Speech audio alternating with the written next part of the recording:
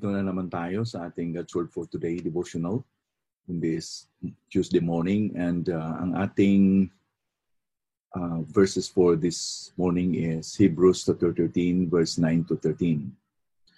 Huwag kayong padala sa sari-sari at kakaibang mga turo, sapagkat mabuti na ang puso ay patibayin ng biyaya, hindi sa pamamagitan ng mga pagkain na di pinakinabangan ng mga tumupad ng mga yun. Tayo ay may isang dambana na kung saan ang mga naglilingkod sa tabernakulo ay walang karapatang kumain, sapagkat ang katawan ng mga hayop na ang mga dugoy dinadala ng pinakapunong pari sa santuaryo para sa kasalanan ay sinusunog sa labas ng kampo. Kaya si Jesus man ay nagdusa sa labas ng pintuan ng lungsod upang gawing banal ang mga tao sa pamamagitan ng kanyang sariling dugo. Kaya't puntahan natin siya sa labas ng kampo na dala ang kanyang kahihiyan. This is our challenge this morning. Itong sinabi sa versikulo 13, puntahan natin siya sa labas ng kampo na dala ang kanyang kahihiyan. Let us go to him outside the camp and bear the reproach. Ang ating mundo ay ang dami pong mga sari-saring religion or pangangaral.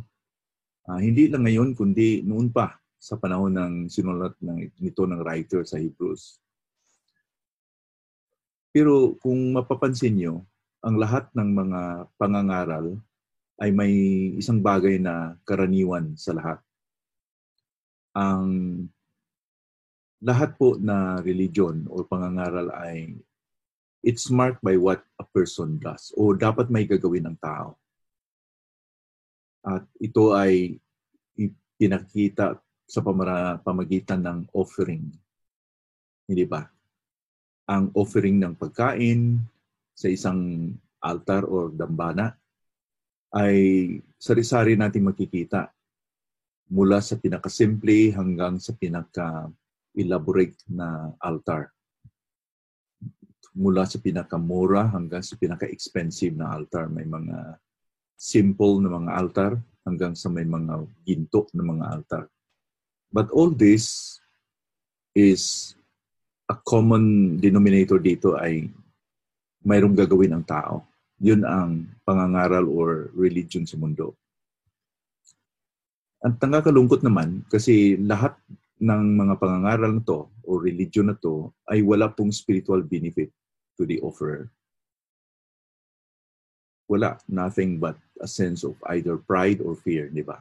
Na yung isang tao ay nakagawa ng isang bagay na ay mas spiritual ako kasi mas mabait ako sa aking kapitbahay o kay kanino kasi po ako po ay nakagawa ng ganito o nakaalay ako ng ganito, ito ka mahal yung aking inaalay or by what they did, they brag and they are proud of it. Or to the other extreme na mayroon silang takot. Baka nga itong ginagawa ko ay hindi sapat. Hindi manahimik yung Diyos na sinasambahan ko kasi hindi ito sapat, hindi ito satisfying sa Kanya. Fear for the uncertainty of what you are doing are not good enough. So, itong ating nabasa ng mga talata, ang writer po ay nagsasabi na we have an altar. Pero ito ay kakaibang altar. At yung mga nandoon sa tent o sa tabernakulo, and this is referring to the tabernacle, the Judaistic tabernacle, with all its rituals, ay sabi pa niya, walang karapatan na kakain o walang karapatan na they are going to partake. Kasi po, religion, which is represented by Judaism, and yung biyaya, grace, they are incongruent o hindi po pwedeng magkasama. Katulad sa isang bilog at saka triangle. Hindi po pwedeng magkapariha yung sukat at saka yung itsura. It's like oil and water. Hindi po pwedeng pagsasamahin. They are incongruent, they are opposite, and in fact, hindi po pwedeng i-mix talaga yung dalawa. Religion is religion and grace is grace. Walang middle ground, walang tagapagitna. Ang biyaya naman ay it does not involve any eating at all. Or sa pinakita dito, eating meat. In other words, ang patuloy na ginagawa ng mga practitioner ng religion, like nag-o-offer sila ng dugo ng hayop. Ang katawan ng hayop na yan ay may ibang bahagi ay sunugin, may iba namang bahagi ay kakainin ng offerer.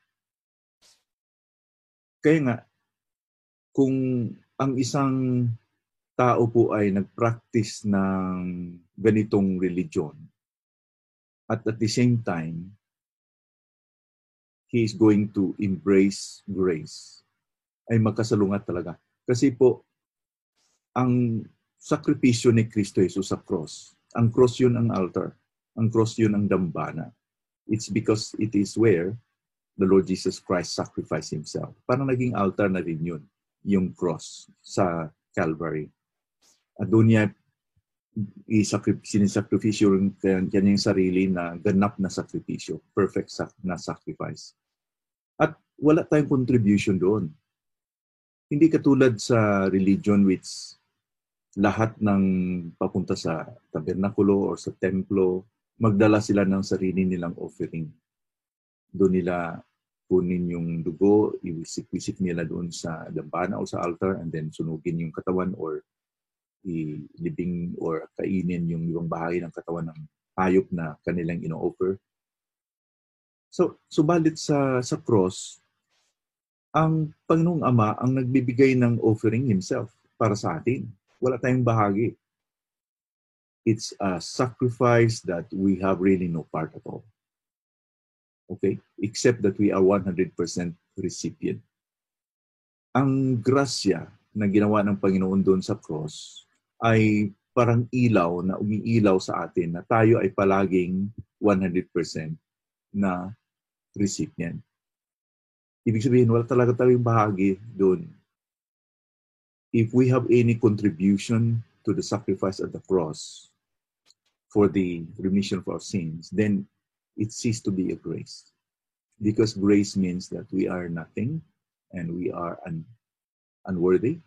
And God, initiated by His love, gives us His grace of salvation, the unmerited favor by sending the Lord Jesus Christ, who is the gift for us, na siya yung inialay ng Panginoon at pinarusahan din ng Panginoon para sa atin. That is grace. So the religionists, tinatawag sila dito ng writer as they are the insiders, inside the camp. Sa tinitingnan nila yung mga manampalataya ni Kristo, ay ini-ostracize nila or binigyan sila or they mocked on and shame them. They put them down, they despise them, na para silang heretical na hindi sila sumusunod ng mga rituales sa kanilang reliyon. Because they didn't do what they are doing, they are branded as outsiders. And that's not an honorable description or title sa mga Kristiyano noon. Like the useless bodies, ang mga naiwan na mga bahagi ng katawan na i-offer nila ay itapon sa labas ng bakod ng Jerusalem. Doon nila sinunog sa labas. Ganon din ang nangyari sa Panginoong Jesucristo. Si Panginoong Jesucristo at ang kanyang mga sumusunod o mga manampalataya sa Kanya ay they are classified as the outsiders. At sila po ay kina-classify like a garbage outside the gate of Jerusalem. And napaka-interesting po na si Panginoong Jesucristo ay ipinako sa labas ng Jerusalem, Golgotha. Golgotha is something like 1 kilometer or 1.5 kilometer away from the gate of Jerusalem or from the wall of Jerusalem, outside the gate, bearing the reproach of mankind. Kasi po, ang lahat ng mamatay ng crucifixion ay mamatay talaga kasi kinukonsider sila na they are garbage, they are trash, useless, walang kwenta na mga tao, they are criminals. It is the highest form of debasement or ang pinakamababang dangal sa tao, wala na pong iba kundi yung pinapako sa cross. So they cursed him and siya po ay tinuturing na basura at walang kwenta. Ngunit sa atin na mga manampalataya sa Kanya, we who are His redeemed people, ang ating pagtingin sa Panginoong Jesucristo is that He is the fairest of 10,000s. At sabi pa niya sa Matthew 13, He is the pearl of great price. You know, yung parable of the pearl of great price na yung nakita niya yung perlas, ibinenta niya yung lahat at out of His joy, yung pera niya, yung lahat niya ay ibinenta or binibili niya itong pearl of great price. Yung ganyan po ang ating pagturing kay Panginoong Kristo, hindi ba? Now, ang kasabihan na ang basura ng iba ay naging kayamanan ng iba. You know, one's trust is another's riches. Na naging totoo ito sa Panginoong Kristo. Si Panginoong Kristo na itinakwil ng mga Hudyo, itinakwil ng mga religionists of their time, ay naging ating kayamanan. Siya lang yung ating kayamanan.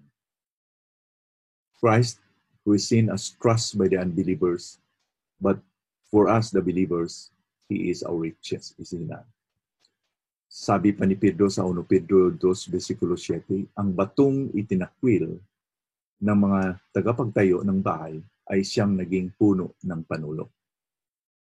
He was like a stone that was rejected by men, by the Israelites during his time. But hindi nila alam, he is the cornerstone. He is the chief cornerstone. Ngayon, itong ating nakita na pagkaiba or yung pag-contrast between a person who is a practitioner of religion and sa tunay na mga manampalataya who embrace the grace of Christ, ang kanyang ganap na sakripisyo sa cross. We are confronted with a choice. It is as if that we are at the crossroads of life. You know, mamili tayo kung ano ang ating sundin o ano ang ating i-embrace sa puso natin. Para tayong mga bata na when we see children playing, we are amused when they play. Are you in? Are you out?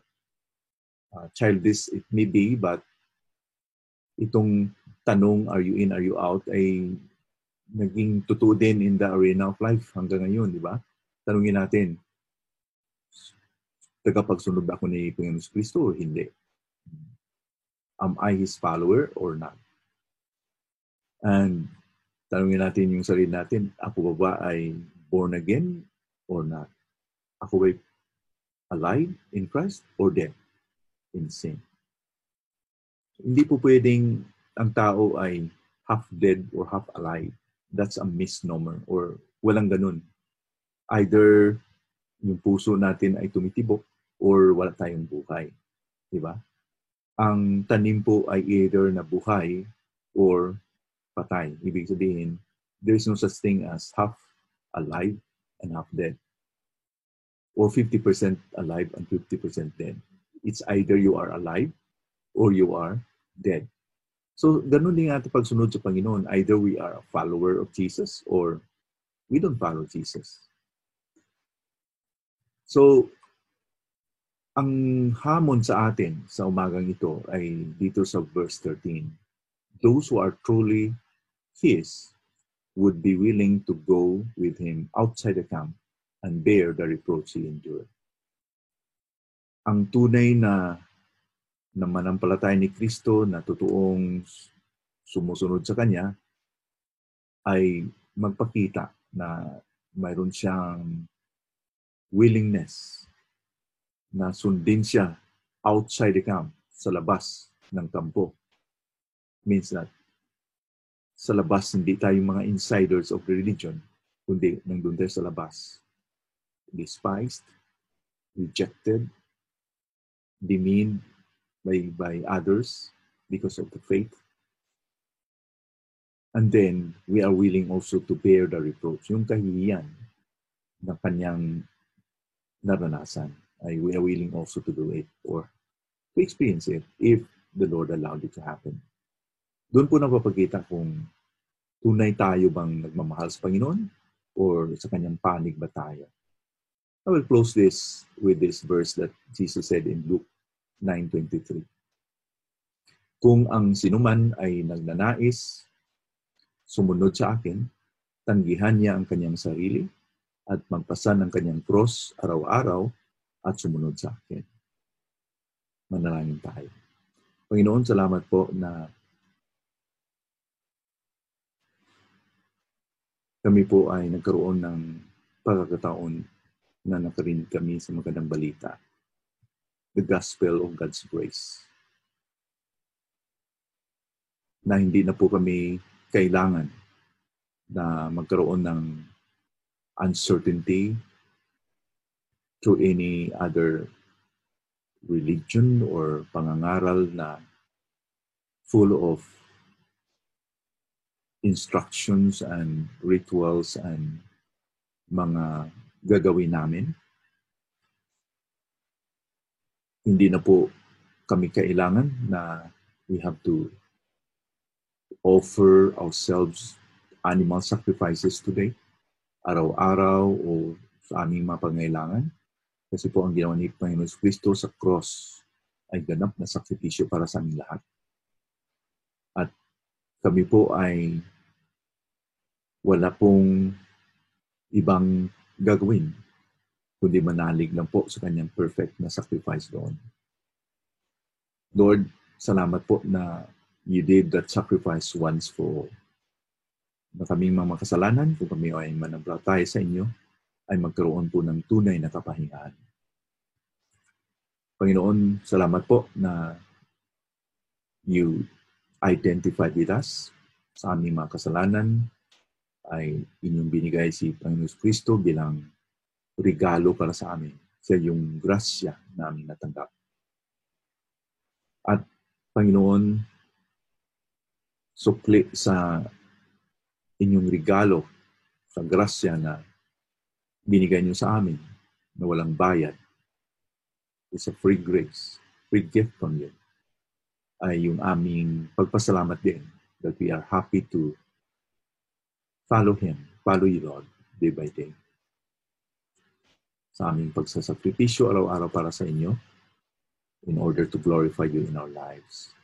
Panginoon, sana po tulungan niyo kami sa inyong biyaya na we will be able to live up to this commitment that we will go outside with you and bear a reproach with you, Lord, outside the camp. Itong lahat, dalangin namin sa pangalan ni Kristo na aming tagapagligtas at Panginoon. Amen.